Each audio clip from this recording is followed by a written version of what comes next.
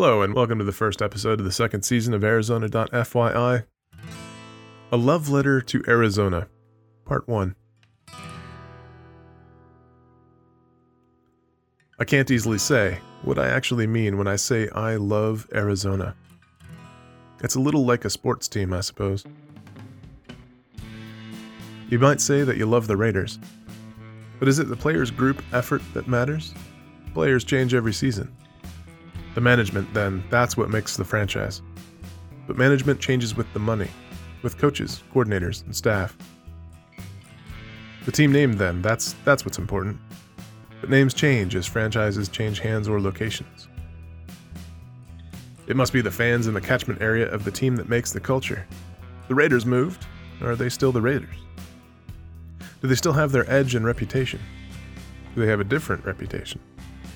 It's not the uniforms, since they can change on a whim, como los D-backs.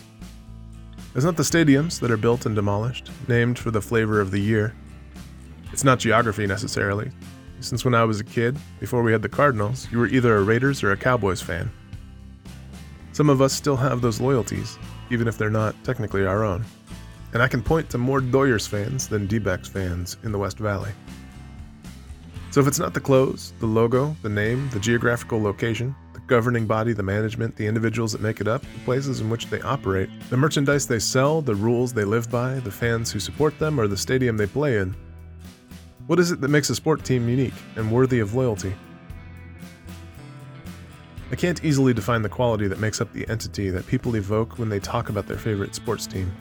And that's how I feel about the state of my birth. I love Arizona. But what does that mean? What exactly is it that I'm thinking when I use that label? It certainly isn't the state government, along with Florida, we're the butt of a national joke.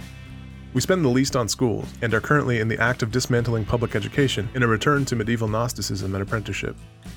Our legislature has abandoned the principled leadership of Hayden and Goldwater, despite their flaws, instead to operate behind closed doors and against the interests of the state. It's not just the cities and towns, the suburbs, the exurbs, the rural enclaves full of religious zealots, or their private religious universities enjoying handouts and favors from city governments. The poor urban planning, the lack of cohesive transit, the unwillingness to cooperate at the city level. It's not all of the people, since by numbers, most people that live here are willfully ignorant transplants seeking refuge from snow and perceived high taxes, unconcerned with the culture and heritage of the region they've invaded. They complain about the heat. They complain about the traffic, which they help create. They complain about paying taxes. They complain about the lack of culture. They complain about the particular shade of brown that is the only thing they're able to see when they look at the desert. There are, of course, easy stereotypes with which to label our various populations.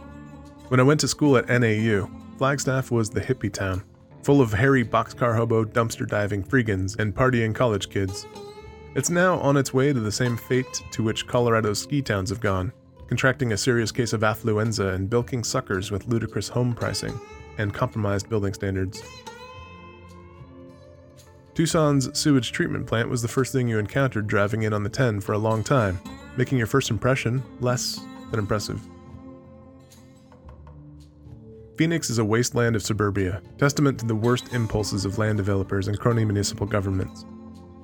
The Scottsdale but with lifted trucks feel of northern Peoria. The I just bought it because it was cheap. I don't mind the commute even if it's costing me just as much in time and money as if I moved closer to work, people of Maricopa. The nonchalant response of, oh, of course there's a serial shooter in Maryvale. AJ, otherwise known as Breaking Bad, is about us, but they set it in New Mexico because New Mexico offers tax breaks. South Phoenix, full of good people with bad reputations. Scottsdale, the town no one wants to admit enjoying getting drunk in. The land itself, though, how beautiful and full of resource and life. If I had to narrow it down, I'd point to the deserts, the mountains, the forests, and the rivers as my first loves in Arizona. The prevailing national push against federalization makes the BLM enemy to Facebook conservatives who parrot the chic attitude of anti-federalism, but don't realize that's where they go hunting, fishing, shooting, hiking, and riding their razors. that BLM land is more accessible to them than state land ever pretends to be.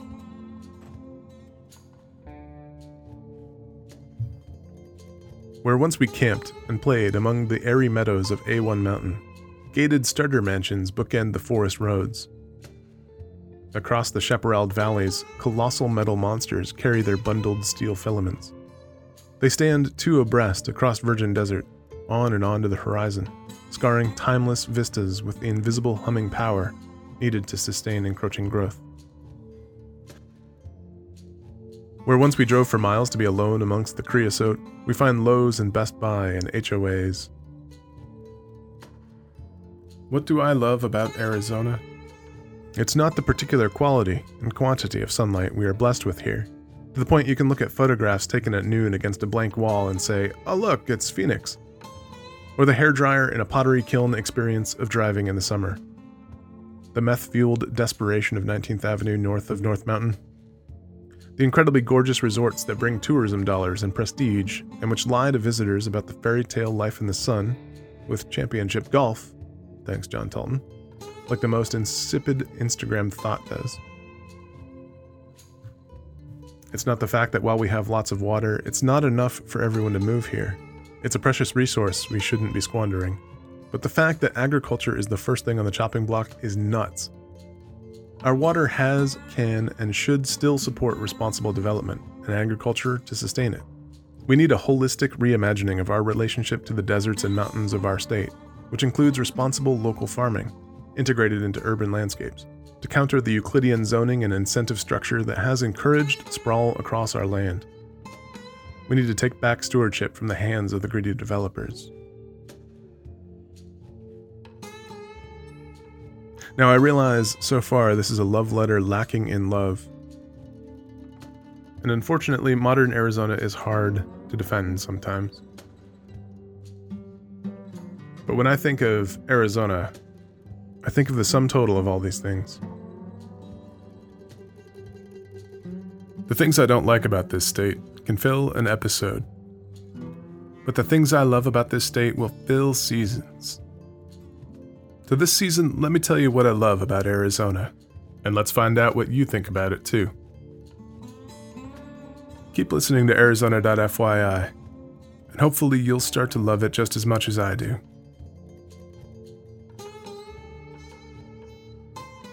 Check us out on the web at Arizona.fyi. We'd really like to hear from you. Feedback will help us improve and figure out what's important to you. Do you want to hear about history? Do you want to hear Dan and I just bullshit? Do you want to hear about the future of Arizona, current events in Arizona, how we got to where we are, where we might end up going? Help us understand what's important to you. If you have comments or suggestions, send an email to mail@arizona.fyi. And as always, while you're out there exploring our state, don't forget to bring us along.